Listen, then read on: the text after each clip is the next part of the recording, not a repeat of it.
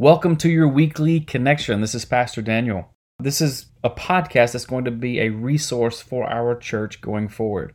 It's going to do a few things. Number one, it's going to help us dig deeper into what God's doing in our lives. It's going to help us dig deeper into what His Word says. And it's going to help us stay connected with one another as to where we are as a church. One of the reasons, the Lord put this on my heart for us to do is that we've had some wonderful conversations recently about the role of the Holy Spirit in our prayer lives. And we had 5 sessions on Tuesday nights in June and July where we talked about what it means to be praying in the Spirit and the Holy Spirit's role in our prayer life. A lot of you weren't able to come to those sessions, and even more of you couldn't come to all of them, so there were only about 8 to 10 people who were able to come to those sessions on a weekly basis. And we had wonderful conversations where we started to understand more what it meant to be praying in the Spirit, and it also helped to take away some of the objections or fears or concerns that people had, because when we hear someone's praying in tongues or there's praying in the Spirit or anything that sounds out of the norm for us, there can be some reservations that are in our heart and in our spirit. And for other people, it can be a good thing. It can be something that is exciting for them, that, oh yes, we're finally talking about this. And so it helped us have a place to have a conversation together, and we want to make sure that we have as many people on board with where God's taking us as we can. So this is going to be a resource for people that weren't there. It's also going to be a resource for people that were there but want to go back and review what they learned. I don't know about you, but for me, when I get new information, it's always beneficial for me to be able to go back and to review what I had heard. And so that helps it really get into the depths of who I am instead of just staying on the surface and maybe even forgotten. So today we're going to be talking about praying in the Spirit. And I won't be able to cover everything, so next week we'll cover more, and the following week even more, and we'll talk about this subject until we feel like we have a good grasp of what the Lord wants us to do with it. And then as we go further on into weeks, this will be an opportunity for you to say, hey, would you do a podcast on a certain subject? And I'll be able to put that out there, and it'll be a continued resource for us to go back and over the years and fall back on. So let's talk about praying in the Spirit. And the first thing I want to start with is God is a God to be experienced. We're not supposed to think of our relationship with God as a history lesson, as some facts that we are supposed to learn in order to meet criteria in order to be right with Him, but it's bigger than that. And yes, there are doctrines and facts that we are to learn and to know and to believe, but it's more than that. God is a God to be experienced. In 2 Corinthians, the second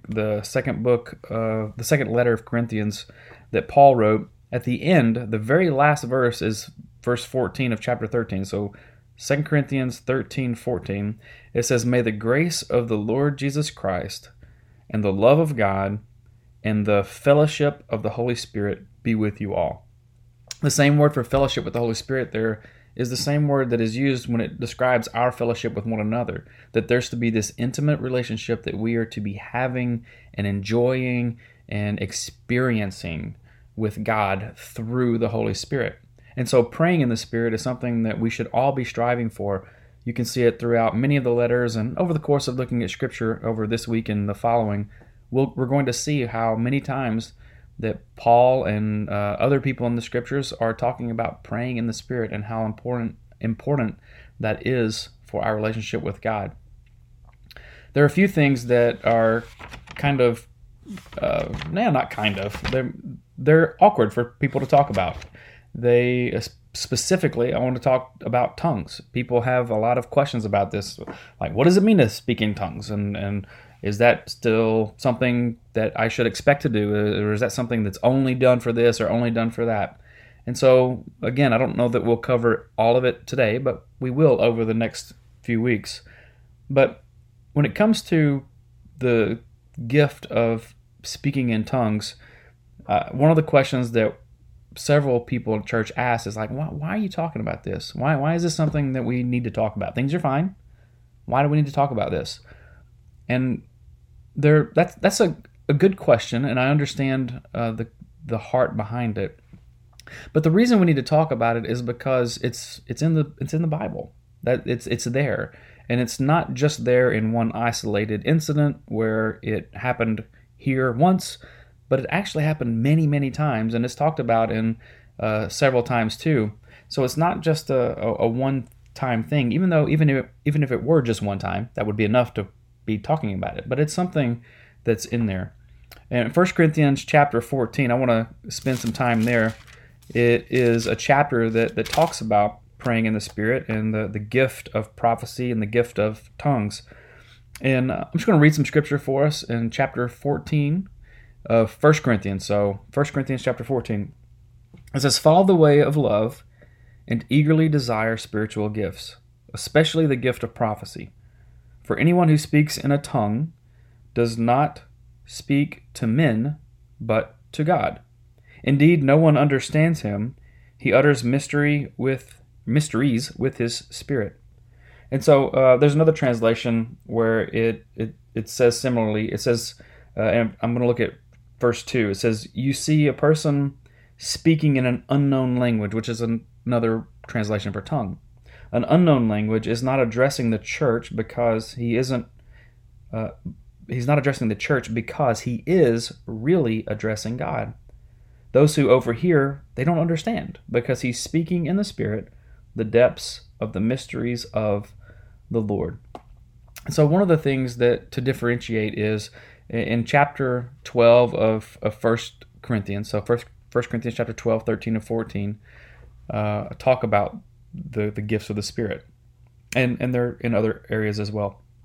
But in chapter 12, there seems to be a differentiation between the certain manifestations of tongues, these unknown languages, and how the Holy Spirit works. And so I want us to take us from here, because if we just look here in this one chapter of this one letter, we could kind of go all over the map as to what this means. And so what we want to do is be faithful to consider the full counsel of God's Word and look at other areas. So I want us to look in the book of Acts, and we'll see where this whole thing got started, this act, a move of God in His Holy Spirit. So in Acts chapter 2, you have what's happened prior to this is Jesus died, rose again, and He spent a few weeks with His followers, and then He ascended to heaven. But before He ascended into heaven, He said, "I want you guys to stay here, remain here, until I send a helper, the Comforter. I'm going to send you the Holy Spirit." And so God was saying to them, don't try to go do church. Don't try to go do the following me thing. Don't pick up your cross and follow me until I'm going to send you some power. I'm going to send you the Holy Spirit, and then I'm going to send you out. And so it is essential for us to understand that the power of God is His Holy Spirit. And so we're going to see in Acts chapter 2 that the Holy Spirit arrives at Pentecost. And so in chapter 2 it says, "When the day of Pentecost came, they were all together in one place. Suddenly a sound like a blowing of a violent wind came from heaven, and it filled the whole house where they were sitting. They saw what seemed to be tongues of fire that separated and came to rest on each of them. And all of them," and this is including men and women, this is not just something that was for specific leaders or specific holy people, I guess. This is for all people, regardless of gender, regardless of their status in the community. All of them were filled with the Holy Spirit and began to speak in other tongues, other languages, as the Spirit enabled them. Now there were staying in Jerusalem God-fearing Jews from every nation under heaven, and when they heard this sound, the crowd came together in bewilderment because each one heard them speaking in his own language. Utterly amazed, they asked, "Are not these all Galileans? Then how are they speaking in language that's not their native? They're speaking our language." And he goes through all these different ones that are there, and they were perplexed, and they were, "What does it mean? And their conclusion was, they're probably drunk. And so they dismiss it like, oh, they're just crazy. They're doing weird things. It's out of control. I don't know how they're doing this. They must have had too much wine. And then, of course, Peter addresses that. It's like, guys, it's 9 o'clock in the morning. They're not drunk. And so there's this miraculous thing happening, and the evidence that they were filled with the Holy Spirit was them speaking in these languages that were not their own. In this instance, it seems like the majority of the languages, if not all of them, were actual languages of other people, other nations, other people that did not speak, actual real languages of other people. And so it seems like what we're seeing here is that God was using this as a miraculous thing to show that, hey, what I'm doing is for all these different people, and it's an evangelistic. So it's talking about, it seems to be something God is using in order to just really drive home the fact that what I'm doing through Christ is not just for the Jews. It's not just for my select few, but it is for the world. And I'm going to do some miraculous things in order to show this. There are other parts of Scripture where we see this speaking in tongues happen as well. And it's in also in the book of Acts, where we see in Acts chapter 10, I think, let me flip over, is Cornelius. And Cornelius is a Gentile. He's not Jewish. And he was a devout and God-fearing man. And he'd prayed, and the angel sent him Peter. And so Peter gets a vision, and he goes to Cornelius' house. And so the next day, Peter, this is in Acts chapter 10, verse 24. The following day, Peter arrived in Caesarea. Cornelius was expecting them because God had given Cornelius a dream as well. And they called together his relatives, and Peter said, made him get up. He said, stand up. I'm only a man myself, because they started to fall down at Peter's feet and say, that he's to be worshipped. He's like, no, I'm just a guy. And so Peter went inside. He found a large gathering of people. He said, you're all aware that it is against the law for a Jew to associate with a Gentile to visit him. But God has shown me that I should not call any man impure or unclean. So the vision God gave Peter was that was one that went against his kosher faith, that foods that he shouldn't eat were things that God was saying were good. And so God was saying, listen, what I've called good, don't call bad. And so God was rebuking Peter and saying, look, the things, how they used to be are not the way they're going to be any longer. Peter keeps talking with them, and while Peter is speaking these words to him, it says in verse 44, the Holy Spirit came on all who heard the message. And so the circumcised believers who had come with Peter, which were the Jewish ones, were astonished that the gift of the Holy Spirit had been poured out even on the Gentiles. So it went further. God was saying not only evangelistically in Acts chapter 2 that I'm going to send this to all nations, and this is a truth for everyone. This is the truth, the way, the life. But he was also driving home to the Jewish people in person, like, I'm going to give the same power of the Holy Spirit that you have, I'm going to give to them. Not only for you to be able to communicate with them, I'm going to give them this power. And they were astonished that the gift of the Holy Spirit had been poured out on the Gentiles. And then in verse 46, you see this. For they heard them speaking in tongues and praising God. And so this is different. This is not of them speaking in their own language. It wasn't an evangelistic thing. This was an experience that these Gentiles were having with the Holy Spirit. It had poured out on them, and they were speaking in tongues, and they were using these tongues to praise God. So as we talked about in 1 Corinthians chapter 14, that they didn't necessarily understand this language. This was an unknown tongue, but they were using it to praise God. So they knew that that was happening. And so just like in the gift of tongues, that we are using that to praise God, this language that God gives us when we are filled with the Holy Spirit. Let's keep looking, though. So this is not used for evangelistic, but this is used to show that the Holy Spirit is for all people. And in Acts chapter 19, I believe, we're going to look over. And so in Acts chapter 19, we see that Paul goes to Ephesus. And so in verse 1, it says, "While Apollos was at Corinth, Paul took the road through the interior and arrived at Ephesus.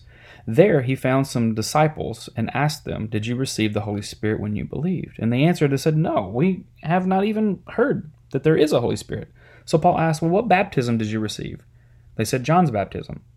Paul said, 'John's baptism was a baptism of repentance. He told the people to believe in the one coming after him, that is, believe in Jesus.' On hearing this, they were baptized into the name of the Lord Jesus. When Paul placed his hands on them, the Holy Spirit came on them, and they spoke in tongues and prophesied." There were about 12 men in all. So this is another moment where they were filled with the Holy Spirit, and it's another indication of the feeling that they started speaking in tongues. And so there are different times where these tongues are being used, and so I grew up hearing that, the only time tongues is used is when God will do it evangelistically. For example, a missionary would be on a foreign field. They wouldn't know the language of the tribe or the culture or the people that they're with, and God would miraculously give them this gift. That does happen, and God gave them the gift, and they would speak the tongues of the people, the language of the people, and that would be how God would bring the gospel. So I'll close by saying this. I encouraged people on Tuesday nights while we were meeting at the church talking about the Holy Spirit that nothing about this is to pressure anyone into speaking or praying in tongues and to make them feel like they're not praying in the Spirit if they don't do that. But there is this encouragement for people to say, look, God works the way God wants to work, and we see things in the Scripture, and there are ways God has designed us to fellowship and commune with Him, and just because they seem different to us or it seems awkward doesn't mean we should dismiss them. So many things about our faith, they don't make common sense. I mean, the core of our faith is that we believe God became a human and lived a perfect sinless life, died on the cross, was raised from the dead, and now has ascended into heaven and has given us the Holy Spirit. Those are essential things of the Christian faith, and they don't necessarily make sense. They were so far out that even those who were closest to the Lord doubted the resurrection. I don't know, believe that until I see it with my own eyes. And so there are many things that we can simply glance over and just think, that doesn't really make much sense to me because I haven't practiced that before, or I wasn't raised that way, or I've had bad experiences with people who did this. I definitely have heard of people who have, and know people who have been part of churches that do pray in tongues, and they have been made to feel inferior or less than because they don't do that.